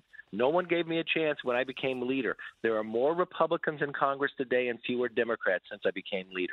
We won that Mike Garcia race out in California, a seat that Hillary carried that we had not flipped in 22 years, a Democrat to Republican. They had just won it by 7 points. We won it by 10. There are 42 other seats that are better for us than that. I'm down in Miami today with Carlos Jimenez, the mayor of Miami-Dade. He's up right now. This is a seat that if we're winning this seat, we're winning other seats across the country as well. And we have more women running as Republicans than at any time in the history. 2 years ago, there were only 44 Republican women who passed the primary. Today, we're at 95. From Nancy Mace in Charleston, South Carolina, to Stephanie Bice in Oklahoma City, to Yvette Harold in New Mexico, you're going to see a new wave of individuals, of Republicans that are so diverse that you haven't seen before. You're going to be so proud. All right, so Burgess Owens says an hour before coming on Fox last night, he got an email from the Desert News, major news outlet that they need. They hear they are actually ceasing advertising at 5 days into 5 days from the election. They have stopped accepting his ads. They pulled them down, and there's nothing offensive about them. Have you heard about this? Is this happening elsewhere? This is happening. What is happening on social media? They are doing everything in their power to determine an outcome of an election. You know what's so interesting? Burgess Owens just about a week ago took the lead in that race in Salt Lake City. So now they want to control the media, what people could see. Why can't people get the information? People want to have information. Do we not trust people to be smart enough to be able to gather and make their own decisions? Or is the media outlets trying to determine what your decision should be? That is what is happening here. So the president's got, in the last 5 days, he's got between 11 and 14 rallies on the docket. When he goes out there, could you describe the messaging, the feeling at these live events compared to 2016? Kevin, it took you like an hour to get on board the Trump train. So you've been there since the beginning. I know for a fact he likes you and respects you a lot. So you're not a new convert to this, nor are you new to the crowds and passion that he gets, as well as the hatred. So tell me what it's like out there. I see bigger crowds, more excitement, but more diverse crowds. If you would see the number of Latinos that were at that crowd yesterday, not silent, chanting for this president, saying, I love you. I've never seen anything like it. And when you just talked about he has 11 to 14 more rallies before now in the election, that is probably more than Joe Biden did his entire time running. How can you be the leader or want to be the leader of the free world if you're refusing for voter engagement? And you're killing American industry when you talk about that? Are defending what is his foreign entanglements? I mean, he doesn't want to go out there because he doesn't want to answer the question. This president, it's excitement. You're proud to be an American. You know tomorrow is going to be better, and you're watching the future before your eyes. So yesterday, big tech went to Capitol Hill. And not for the most part. They used to go to Capitol Hill. Now they do stuff virtually. You know what I'm talking about. So Jack Dorsey, who looked like he was in some type of haze, he obviously has to be a genius. He's CEO of one of the most successful companies in the country, was taken on by Ted Cruz and others because they decided, among other things, to disable the president's account 65 times, 0 for Joe Biden, 0 for the Grand Ayatollah, as well as stop a story from coming out which had Hunter Biden's emails, who may have implicated Joe Biden lying to the American public. Listen to this battle, cut 9. You don't believe Twitter has any ability to influence elections? No, we are one part of a broad spectrum of communication channels that people have. So you're testifying to this committee right now that Twitter, when it silences people, when it censors people, when it blocks political speech, that has no impact on elections? People have choice of other communication channels with which. Not if they don't hear information. If you don't think you have the power to influence elections, why do you block anything? I cannot tell you how frustrating it was to hear this and to have somebody really not engage in the conversation, diminish their impact. Yet the president actually put Twitter on the map, you could say, in a way they never thought possible before. What do you do in the short term? Twitter was going to collapse before President Trump. People were talking about, will it survive? And when you looked at Jack, it was a cross between Tom Cruise Castaway and the last days of Howard Hughes. I just didn't see what this man was talking about or where he was going, what he has evolved into. But now he's not even hiding the fact he's trying to determine the outcome of an election. You had Tucker Carlson talking about this issue, getting specific information with almost 8 million viewers, and it's not trending on Twitter? Nope. That's impossible. They have to put their thumb on it, and that's exactly what they're doing. So this guy, anonymous, his name is Miles Taylor, who was a part of the resistance, embedded in the administration for 2 years, been a mystery. Now he's a CNN contributor, but he never owned up to it until yesterday. And he started writing a book. He wrote a book. He profited from it. He wrote a column. The New York Times kept his identity quiet, but said he was a high-ranking official, and he isn't. He was a deputy to Kirstjen Nielsen, who was Homeland Security Secretary. That is not high ranking. What do you make of this? It is such an embarrassment to the New York Times. You can't believe anything he says. This guy is about the equivalent of an intern coordinator. He doesn't have interaction with the president. And the way the New York Times played it, you remember this, Brian. I know. You would have thought it was the chief of staff. I mean, these are the top 3 people around this president. This guy, I don't know when he was ever around the president. What information would he ever have? And he's being paid by CNN? Being paid by CNN, and I guess Chris Cuomo yesterday said, basically, you lied to us. You shouldn't even be on the payroll. He was asked directly by Anderson Cooper, are you anonymous? And he said, no, I'm not. And he says, well, this is the same principle of the Federalist Papers. They didn't put their name on the missives as they described the Constitution. My goodness, you talk about an inflated opinion of yourself. You put yourself in Alexander Hamilton's shoes and say, this is the equivalent of the Federalist Papers, a poorly written book, which I was stupid enough to download and pay for, which provided absolutely no insight. Well, he had no insight. And people wouldn't believe he was anonymous because the New York Times was selling as a high-ranking person. This one wasn't that. This person isn't ranking nor high. I mean, it's appalling to me. The New York Times once again failed and shows why you could ever trust anything in the New York Times is beyond me. But they're still keeping this story off the front page. So having said all that, talking to the president, this 2016-2020, he's been 2 weeks ago, 3 weeks ago, he was in the hospital. Now he's doing 2 or 3 or 4 events a day. So does he understand, does he believe that the outcome is in his hands? Or is there a part of him who feels as though the die has been cast either way already? No, I've never known a person that has a greater work ethic than him. I was just with him last night till 11:30 at night, watched him through these different rallies, sat and talked to him about what's going on, sat and talked to him about the different policy issues. When he got done, he was going to do a couple more telephone town hall meetings, right? This guy I've never seen someone. When he went into Walter Reed, the day he went in, I talked to him, he called me at 11 o'clock that night. I want to have a president that can actually work and listen to people. Joe Biden, we're going to wake up every morning at 9 o'clock, wonder if he's going to go to work that day. And the other thing, I think this whole race comes down to 2 states, Pennsylvania and Arizona. That's really because if you think, I think the president's won Texas. I'm in Florida. I think he's won Florida. He's won Georgia. He's won Iowa. He's won North Carolina. That gets you to 280, and the rest is all right. But really, when you sit back and think about this, there are clear reasons why you should vote for President Trump. Got to be interesting. We're more prosperous. We're safer. This is fundamental. Biden has nothing to offer but doom and gloom. And lastly, we got this unrest in Philly, which is real. We saw the looting, which is real. We saw it out of control, which happened. And again, we got the racial strife because a white officer shot a black man who was charging at him with a knife. So how does that figure into this? Well, I'll tell you, the number one thing you don't do is cut the police. Provide more funding for more training. And police training, if you've talked to any officers that are trained, if it's 21 feet with somebody with a knife, that's when you have to go because they can stab you at that point. I think the first thing we need also is more body cameras, but more training, more community policing, and exactly what the president has done with the executive orders. Remember what Kamala Harris did when we had Tim Scott's police reform coming before the Senate? What did he do? What did she do? She stopped it from even being debated. When he offered more than 20 amendments, she said no because, once again, just like Nancy Pelosi, she'd rather play politics with the issue than solve it. And think about it. If Kamala is elected vice president, she is, in essence, president. Just listen to Joe Biden. And what are we going to get? San Francisco policies. You're going to get sky-high taxes.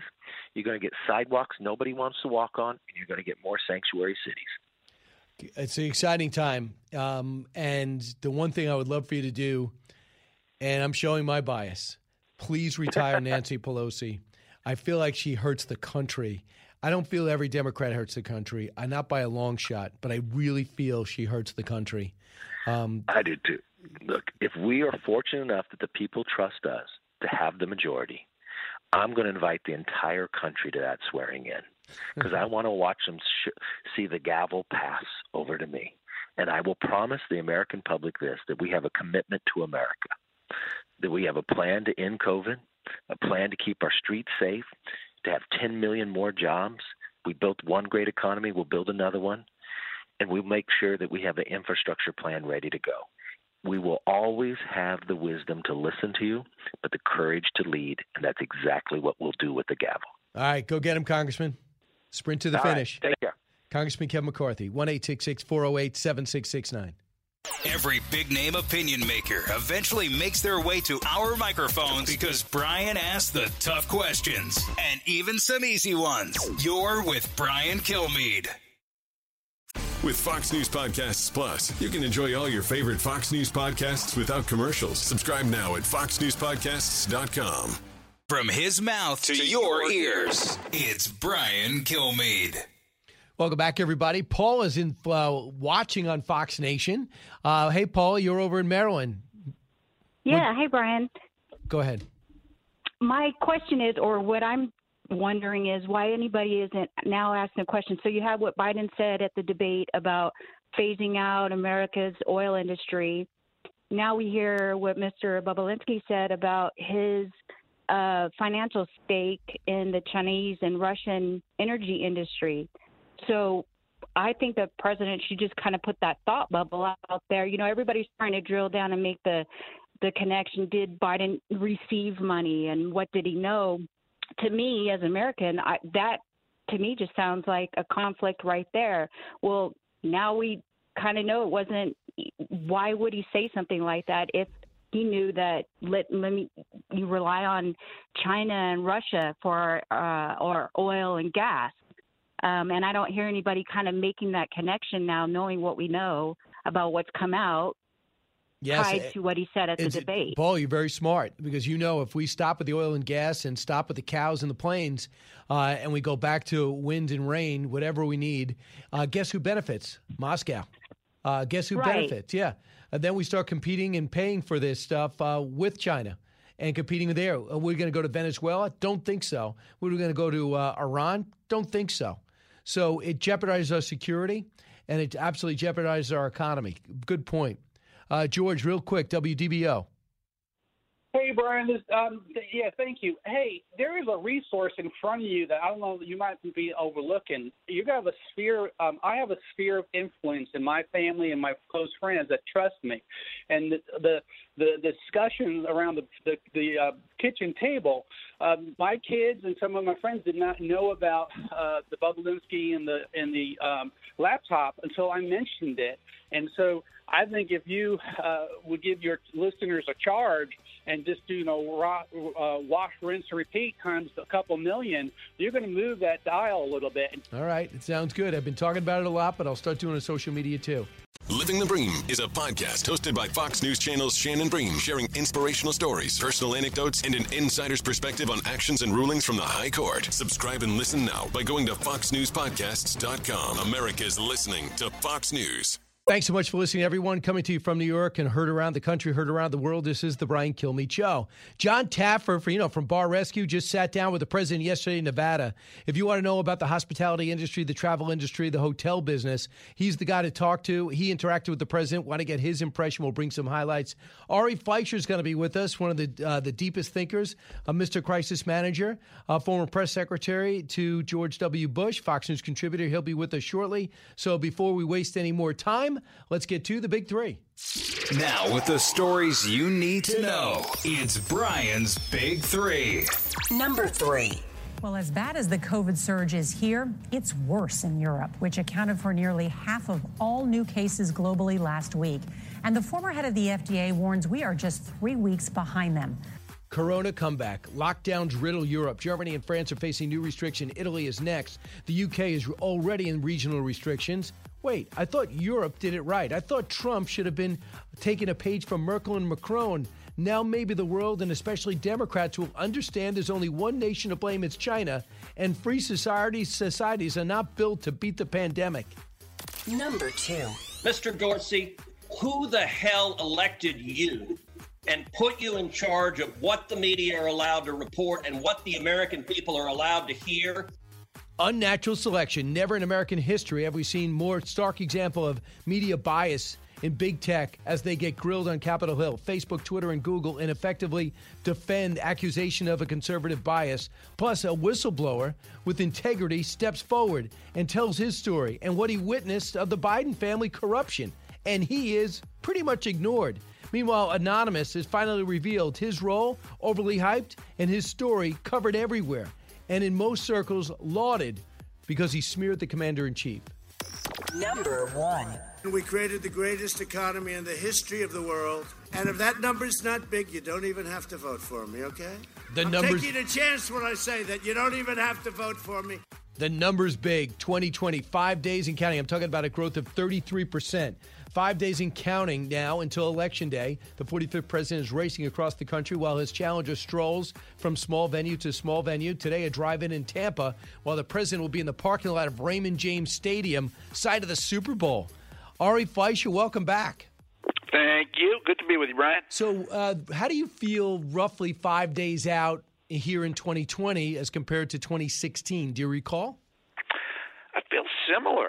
You know, in 2016, 5 days out, I thought it was over. I remember the polling in Florida came in, and it was really bad for Trump. And I remember thinking, if you can't win Florida, you can't win. And so I was among those people who was shocked on election night. And I feel the same going into 20.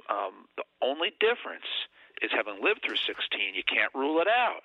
Trump could win, and Rasmussen actually has him in a position to win. Has him up in Florida in a real clear average or dead heat. He's closing the gap in Michigan. He's not. It's widening in Wisconsin. In Arizona and North Carolina, a virtual dead heat, which means Election Day, this could be decided. What role with the fact that 70 million have already voted? Well, I think we're going to blow through all the record turnout ever. We're going to have an excess. Let me put it this way. We had 135 million turnout in 16, which was a record. We're going to break that record and have more than 150 million. So the Democrats are energized. They're pouring into the polls to vote against Trump. Trump's people are energized. They're pouring into the polls to vote for him. So, I mean, this is anything can happen election night. But I'll tell you this, Brian. If Trump wins, everyone should forever disregard the mainstream media, and especially the pollsters. You know, if by every traditional measuring stick, Joe Biden should win in a landslide. If it doesn't happen, and it didn't happen in 16 the way they said it would, boy, do we have a license and a good reason to ignore the media. I know you're not a pollster, but just when you see things like Joe Biden just said, I can't believe it, Texas is in play, and Beto O'Rourke says it's yours to lose. But I talk to experts, they say the president's up at least 5. And Karl Rove says, don't believe it, they're not pouring money. But Kamala Harris is there today. What do you think they really think? Yeah, I think she's there as a media play. I really think that's what her going to Texas is all about. The Democrats are wasting their time and money if they put any in Texas. Trump won Texas by 9 in 2016. Now, that was less than Republicans traditionally win Texas. There is a trend going on in Texas. But what really saves Texas for Republicans in this trend is Texas Hispanics vote much more conservatively and Republican than Hispanics in the rest of the United States, with the possible exception of portions of Florida. So I'm not worried about Texas at all. Well, you also figure in the oil and gas, and I don't think many people are buying that Joe Biden's short-term interests are wanting to level that out. He said fossil fuels are history, and that doesn't really make people feel good. The 20 million that are involved in that. All right, I'm going to factor something else in. First, the pandemic, but at the very first is the economy. Now, the numbers came in, they're stunning. Because we fell so much in the second quarter, 10% off GDP, the economy grew at 7%. It is now grew at 33% in a very short time. We have non-durable goods growing at 83%, durable goods growing at 45%. So, we lost 9% of the GDP. We gained back 7%, an overall growth of 33%. So the president does have a positive story to tell, and the market's slightly up today, much better than yesterday. Well, the lesson here is we cannot shut things down again, and the president is right. That's the damage that's done to America. Now, when we reopened the economy, and if you remember, everybody in the media was pounding the governor of Georgia for reopening the economy, letting barbers go back to work. You cannot help people. You cannot aid those who suffer only through government money. You have to let people resume their lives. And we have to learn, and Trump's right on this, to do two things at once: live with the virus and get back to work. Joe Biden says we have to learn to die with the virus. That came out as one of the clearest differentiations in the second debate. Trump saying we have to live with the virus, Biden saying we have to learn to die with the virus. Trump's right. Well, I heard you messaging before. So the president coming out saying, I got it, and I was able to beat it. I think if he could add into that message again, I was lucky, and I think about all those 123,000 220,000 that were not able to beat it every day. And so we I haven't understand beat it yet. If and you we're could factor beating that it in. because of vaccines around the corner, as Trump points out. How far around the corner is hard to say. But both Trump and Biden are partially right. Trump's right to be optimistic about rounding the corner in the future with vaccines. Biden's right about the tremendous damage this has done. Now, when it comes to what are you going to do about it, Trump wins, because he's the only one who will continue to pursue the vaccines and keep the economy open. Biden will shut it down and harm more people. And you could really go to the governors and point to that and say, that's your governor batting you down. I provide the material. They provide the rulings. And that's right. Michigan, and that's Wisconsin. And he needs both of them, but they're both experiencing a surge right now. But there's somebody else experiencing a surge, and that's the people we were told to look up to. If we only had a president like Merkel, if we only had leadership like Macron. So listen to what's happening in Europe. And I don't revel in this, but I do note it. Let's listen. President Emmanuel Macron said France needed a lockdown to act as a brutal brake on COVID. Starting Friday until December, no one in France can leave home without a good reason. Those schools and factories will stay open, but non-essential businesses will have to close. France's hospitals are feeling the strain, with more than half of all intensive care beds already full. In Germany, Chancellor Angela Merkel announced what she called burdensome measures, too. Restaurants will have to close, so will bars and movie theaters. These are radical moves in a country where masks and widespread testing had, until now, kept the infection rates low. Ari, if you're messaging, no one revels in this. It's hellacious. But my goodness, when are we going to start blaming the virus and not people? Exactly, Brian. Exactly. And is Joe Biden now going to start to run against Merkel and Macron the way he does against Trump? I mean, this is the virus. And this is why, when it comes to what options do you have as we wait for a vaccine, the best is to do both. Go to work, go to school, live with it, be cautious. You know, I wish the president was more empathetic. It would have helped his cause. It is what's helping Biden. But, again, you put your finger on it. The problem is the virus. It's not much more else. And pretty amazing, too, because Australia, Melbourne, evidently they were told not to go outside in Australia. Yeah. I factor in Belgium. I factor in Poland. And factor in Russia's even admitting to high numbers, which they never admit to. There's really Taiwan and South Korea and Japan, but they've experiencing mini second surges, but they're dramatically different than this. And I don't think China's ever told the truth about it. I don't believe China's numbers about whether they've been able to suppress it or not. I just don't believe China at all. Lastly, on Bobulinski, I found him, and you're a communications expert, eminently believable. I know two people that know him. And from his wrestling days at Penn State, and they said the guy is a stand-up guy and a self-made multimillionaire. I listened to his story, and I bought it.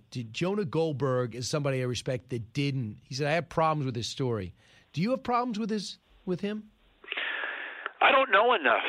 But what I do know is he's on the record. He is doing interviews, and it is an absolute shame that the mainstream media has suppressed this story. I mean, Brian, we're in a world where the press gave front page, lead the news for weeks, for months, coverage of a phony dossier against Donald Trump, and they will not cover an on-the-record interview with a man who was Hunter Biden's business partner. And the only issue here, it's not about Hunter, it's about whether Joe Biden lied. Joe Biden said he never discussed business with his son. And his son's partner says that Burisma thanked him for the opportunity to meet with Joe Biden. And so the issue here is Biden's honesty. We know his son is an influence peddler. He won't be the first. He won't be the last. But what did Biden know, and why won't the press cover it? That's the issue. There is. And Devin Archer, who's in jail, is golfing with Joe Biden. and the Kazakhstan business person a picture with Joe Biden.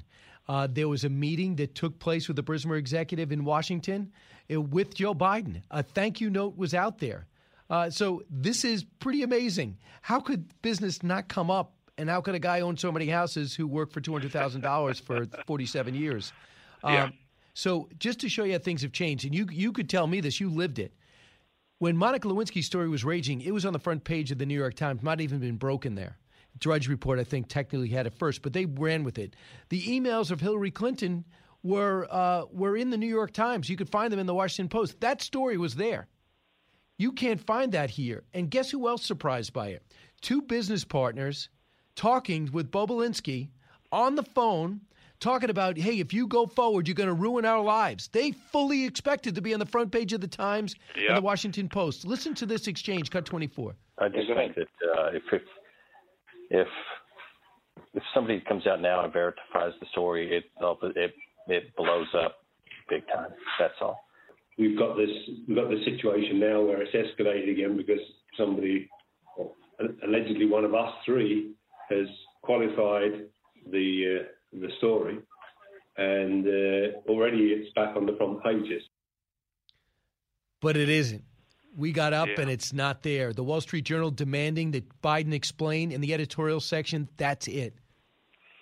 The press in America is broken. They take sides. They put their finger on the scale. It's in the tankism.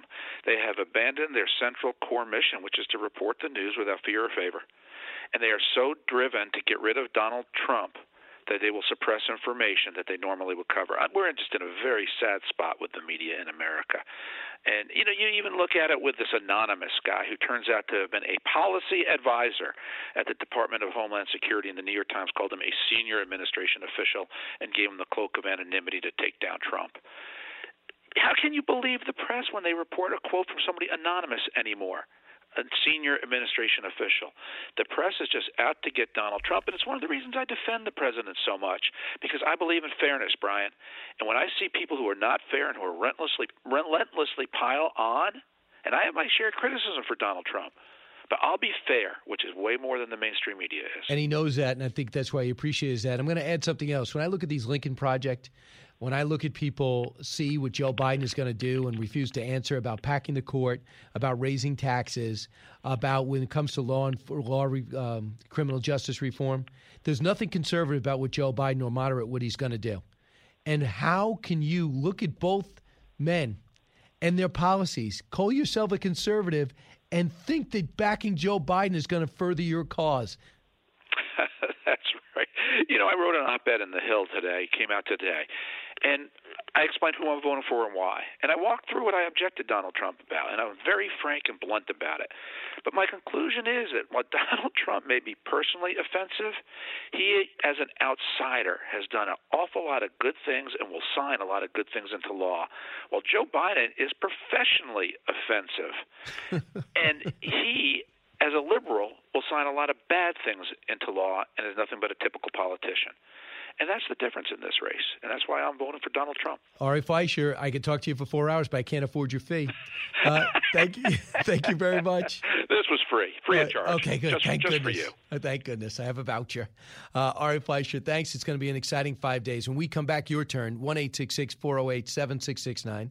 John Taffer, Bar Rescue, just spoke to the president. Great interview. You're going to love to hear it. We'll bring you the highlights. And John Taffer. This is the Brian Kilmeade Show. Jason in the House, the Jason Chaffetz Podcast. Dive deeper than the headlines and the party lines as I take on American life, politics, and entertainment. Subscribe now on FoxNewsPodcast.com or wherever you download podcasts. A talk show that's real. This is the Brian Kilmeade Show. I mean, I can't believe this. I'm just hearing this story now. $2.3 million stolen from the Wisconsin GOP to reelect Donald Trump. They just lost it. It's incredible to me. 1-866-408-7669. Here's Tucker Carlson on something else being lost. Last night, he described getting paperwork from Tony Bobulinski mailed to the New York location, and he needed it out in Los Angeles, so they overnighted it. Listen to what happened. Cut 23. At the time we received them, my executive producer, Justin Wells, and I were in Los Angeles preparing to interview Tony Bobolinsky about the Biden's business dealings in China, Ukraine, and other countries. So we texted a producer in New York, and we asked him to send those documents to us in L.A., and he did that. So Monday afternoon of this week, he shipped those documents overnight to California with a large national carrier, a brand-name company that we've used, you've used countless times with never a single problem. But the Biden documents never arrived in Los Angeles. Tuesday morning, we received word from the shipping company that our package had been opened and the contents were missing. The documents had disappeared. How weird is that? And they went and tracked it down, and they found it. They went all the way a step of the way, and they found it at 3:40 in the morning. Something happened at 3:40 in the morning en route to getting to them, where the package is open and the documents are gone.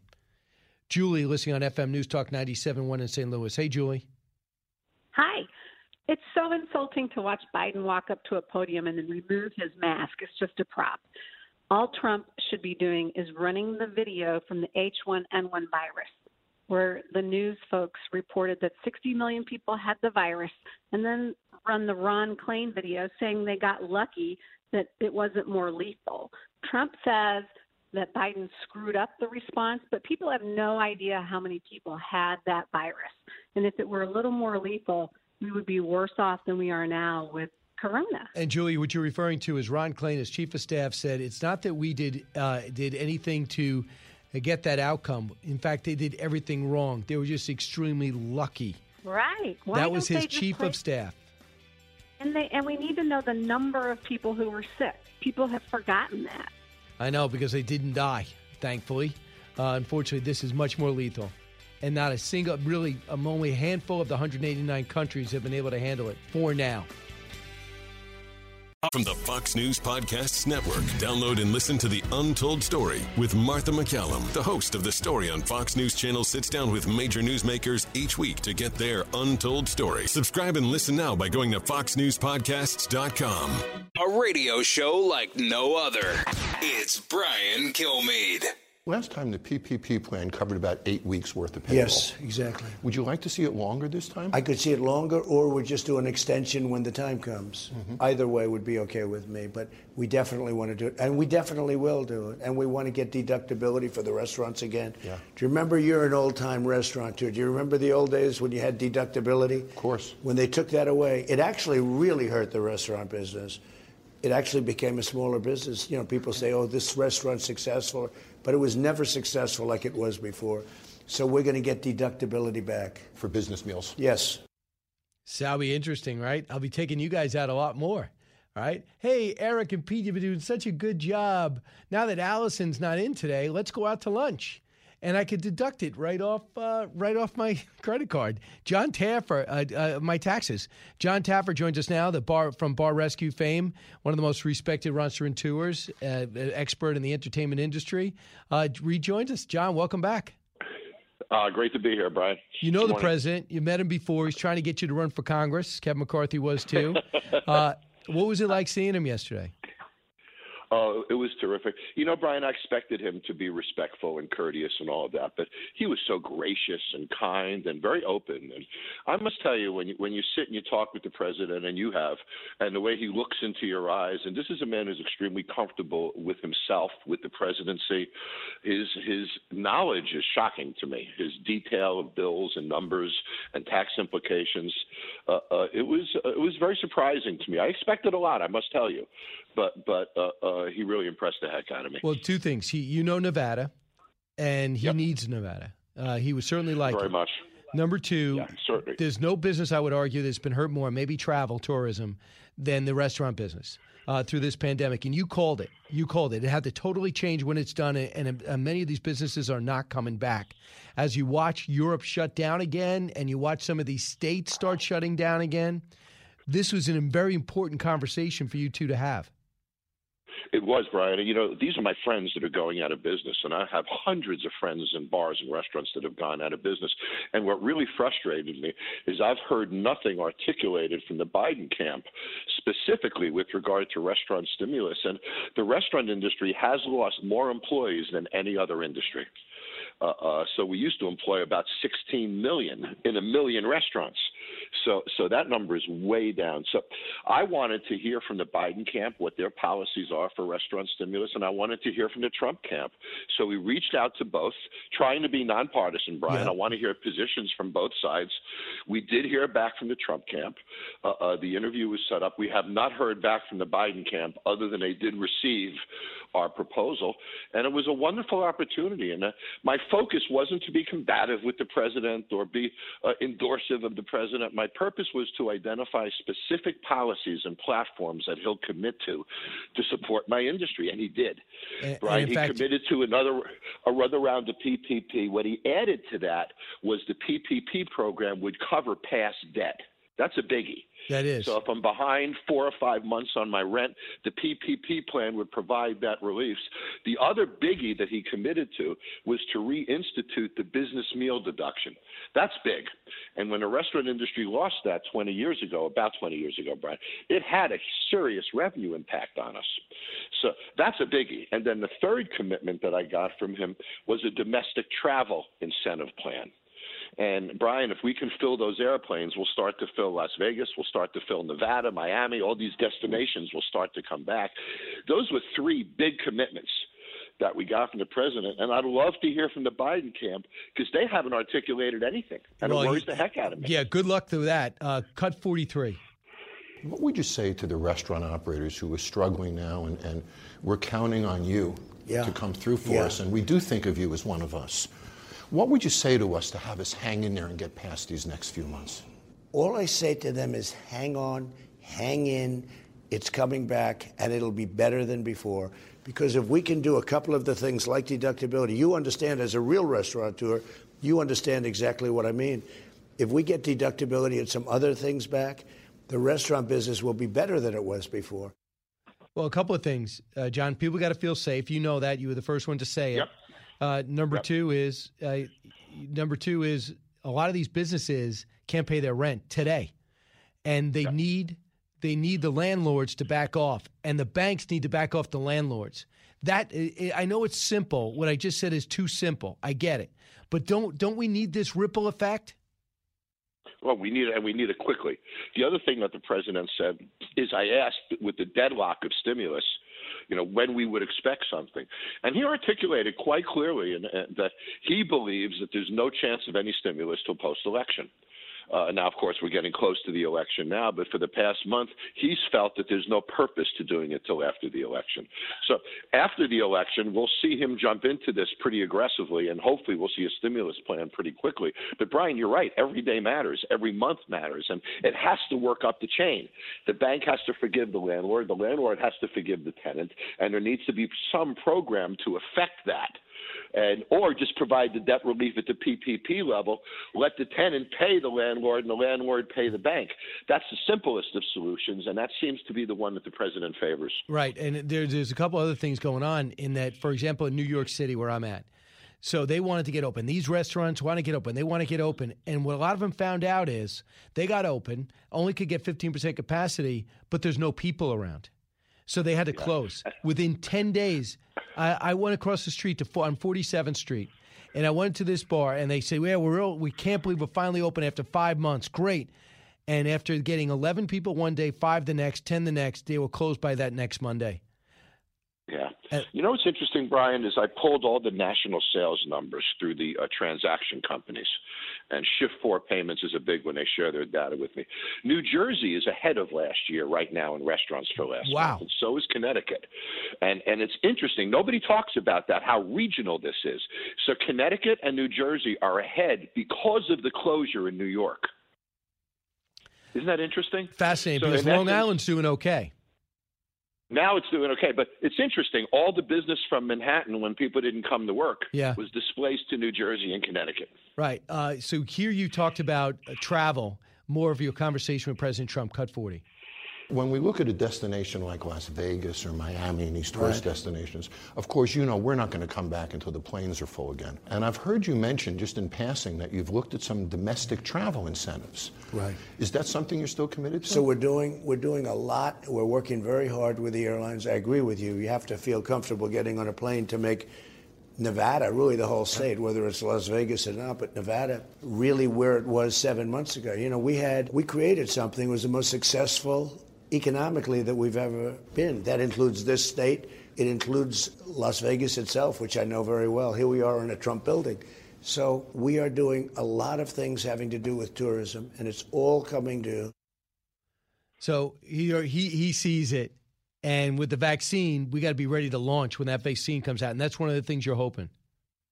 It is, Brian. You know, and it looks like we're at 60 to 90 days. Look, even Fauci said we'll have 700 doses by April. What he didn't say was how many will we have in January? How many will we have in February and March? We're not going to get them all the same day. So when we look at the numbers, we're looking at 100 million doses probably in January, another couple 100 million in February. So I see the restaurant industry really having a heck of a spring. But these restaurants need the resources to be able to capture that, Brian. We're not going to have a heck of a spring if they can't pay their rent, if they can't buy food, if they can't get their employees back on board. So I see, and the president does as well, we see a real opportunity this spring. And Brian, look, you're in a business, your dad was in the business. Here's what I believe. I believe the minute people get a vaccine, the next thing they're going to do is go to dinner. I believe that. So yeah. That's Boomtown. That's Boomtown. Absolutely. And I just want to say, too, that the restaurants have been flexible. What they've done with takeout business, in many cases, has been flat out phenomenal. It's the ingenuity of the American spirit to say, we have to change gears.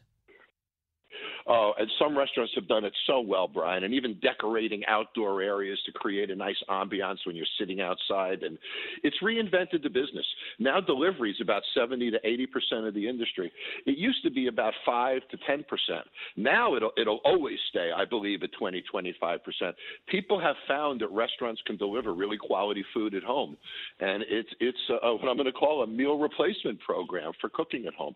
So I think we're going to see delivery maintain even as restaurants open up. So I know you thought about running for Congress, John Taffer. Do you regret not doing it? I'm not sure I regret not doing it. That doesn't mean I wouldn't consider it in the future. It was very close for me. You know, when I was asked, Brian, I have businesses and there were conflicts, and I just didn't have the time to get it together for this cycle. But I'm very much considering it for the next one. Especially if he gets in, you'd have an ally in the White House. Clearly, he appreciated the questions and get off the typical topics that he normally gets from people. He did, and he is a hospitality guy. And when I said that to him, he lit up, he smiled, he was proud of it. And, as a hospitality person, we have a hospitality guy in the White House. That's pretty cool as a restaurant, bar, or hotel guy. He understands our business. He does have an affection for it. And that's why I'm concerned if there's a transition to Vice President Biden. I don't know his policies. I'm not certain if he relates to the industry. So even in a non-political sense, Brian, it's very concerning. Absolutely. So, John, you're going to be on Fox and Friends tomorrow. We'll get a chance to see some of your interaction with him locally there, people starting in Nevada. The other thing is, can you give us an idea of how the president's doing on the ground there? He thought he could win it last in 2016. And I know Heller had that seat for a while, lost it barely. But I also understand there's a few unions that are not signing on with Biden and that could make a difference. There are a few, Brian, and there's a real energy for the president here. And it's as one who's traveled around the country, I can remember being on Neil Cavuto's show, the election, a couple of days before the election, and everybody was predicting Hillary. And I said, listen, I've been around the country. There's something going on out there. And it turns out that it was true. I sense that again, and I think we have a real shot at winning Nevada. And I think a lot of the union workers in the state have to realize we have a friend in the White House in the hospitality business who's really focused on bringing Nevada back, bringing hotels back, bringing hospitality back, and shifting away from that as a hospitality person is not very logical. And I think people need to assess that who are in the hospitality business. John Taffer is doing Bar Rescue in the 7th season on the Paramount Network. He's going to be on Fox and Friends tomorrow. New episode Sunday at 10 o'clock. And he just had an exclusive interview with the President of the United States. And I know for a fact that he thoroughly enjoyed it. And you heard a little bit why. John Taffer, thanks so much. Great, Brian. Nice to talk, buddy. Go get it. Go get him. 1-866-408-7669. I'll be back to wrap up this hour. You're listening to the Brian Kilmeade Show. Don't move. Educating, entertaining, enlightening. You're with Brian Kilmeade. The more you listen, the more you'll know. It's Brian Kilmeade. By the way, special thanks to John Taffer for joining us. And that interview is going to get a lot of traction because it's going to be on Fox and Friends tomorrow. And I see that he got written up by Business Insider.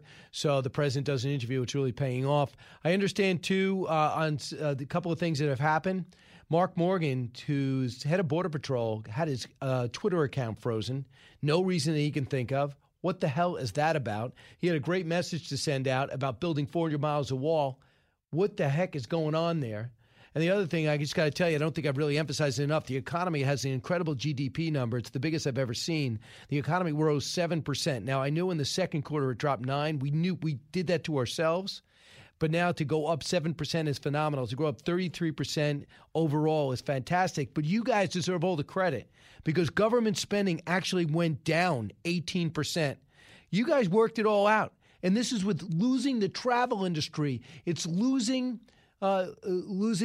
obviously airlines, travel industry, hotels gone, restaurants gone. 1 out of every 3 small businesses will not come back. And still, these are remarkable numbers. It just shows you Americans will adapt. Susan, listen on WABC in Brooklyn, New York. Susan. Hey, Brian, I wondered about this new social and, unrest and violence going on in Philadelphia. If that could be a factor, if it comes down to Pennsylvania, of turnout, people being hesitant to go, and also their history there with shenanigans at the polls. Because Trump got 200,000 votes out of Philadelphia last time, and he won the state by 46,000. So, man, you know your stats, Susan. I think it could be a factor. You know what's a bigger factor? The chaos in the cities, and it's a Democratic mayor. It's a Democratic governor. They've already been unfunded, underfunded. Philadelphia cops were actually standing out on 48th Street and 6th looking to be interviewed, and we did a quick interview with Janice Dean because they were looking to recruit cops. The pay is so low and they're so underfinanced, they have to go to New York to recruit cops. They say that part of the reason they need to use a stun gun, they can't afford them. These are real issues. And you know what Joe Biden's going to do? He's going to get together a committee, a blue ribbon committee to study it. How is that acceptable? Thanks, Susan. Thanks for those numbers, too. Let's find out if there's more to know. More to know. Couldn't be more well-deserved. Matthew McConaughey, who had a chance to interview with Stephen and Ainsley on Fox and Friends, book debuts #1. It's called Green Lights. It's his story. It's unvarnished, and it's really cool. And if you think it's going to be some sex symbol talking about how great their life is, no. It's a real look at his life, and I thought it was excellent. Hopefully we get him on here. I know Allison's working on it. Right, Allison?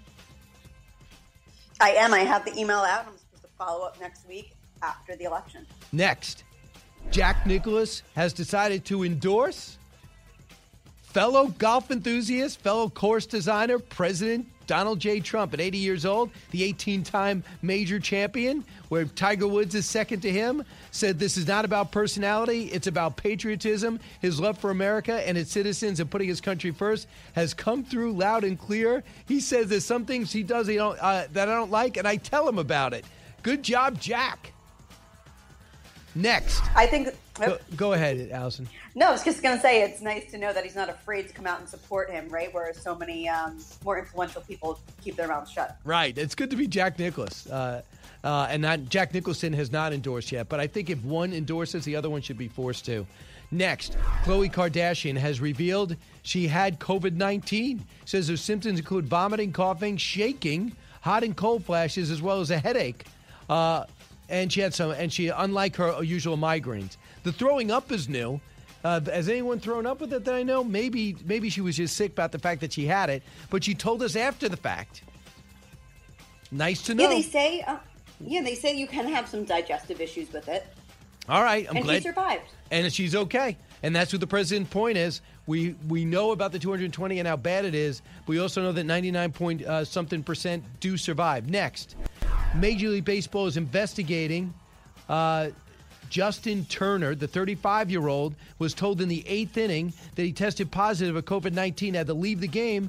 But when it comes to celebrating, he went out again. They told him not to. So he had a mask on some of the time, but basically it was all over his buddies.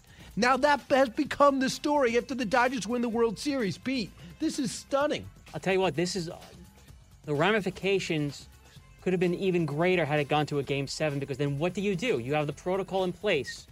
You have an infected person on the team. Game 7 never would have taken place. I wonder how long they would have had to cancel or postpone Game 7. We've been waiting another week to finish this for him just because because of what happened. And I hope the other guys don't get it. They have wives. Some of them have their moms and their parents live with them. In that bubble, yep. Right. I know how hard you work, 35 to win it. I know it's been 30-something years since the Dodgers won it. But just suck it up one day. Congratulations to the Dodgers. They deserve it. Best farm system, the best talent. Got a really great manager. From the Fox News Podcasts Network. I'm Ben Domenech, Fox News contributor and editor of the Transom.com daily newsletter, and I'm inviting you to join a conversation every week. It's the Ben Domenech Podcast. Subscribe and listen now by going to foxnewspodcasts.com. Listen to the show ad-free on Fox News Podcast Plus, on Apple Podcast, Amazon Music with your Prime membership, or subscribe wherever you get your podcasts.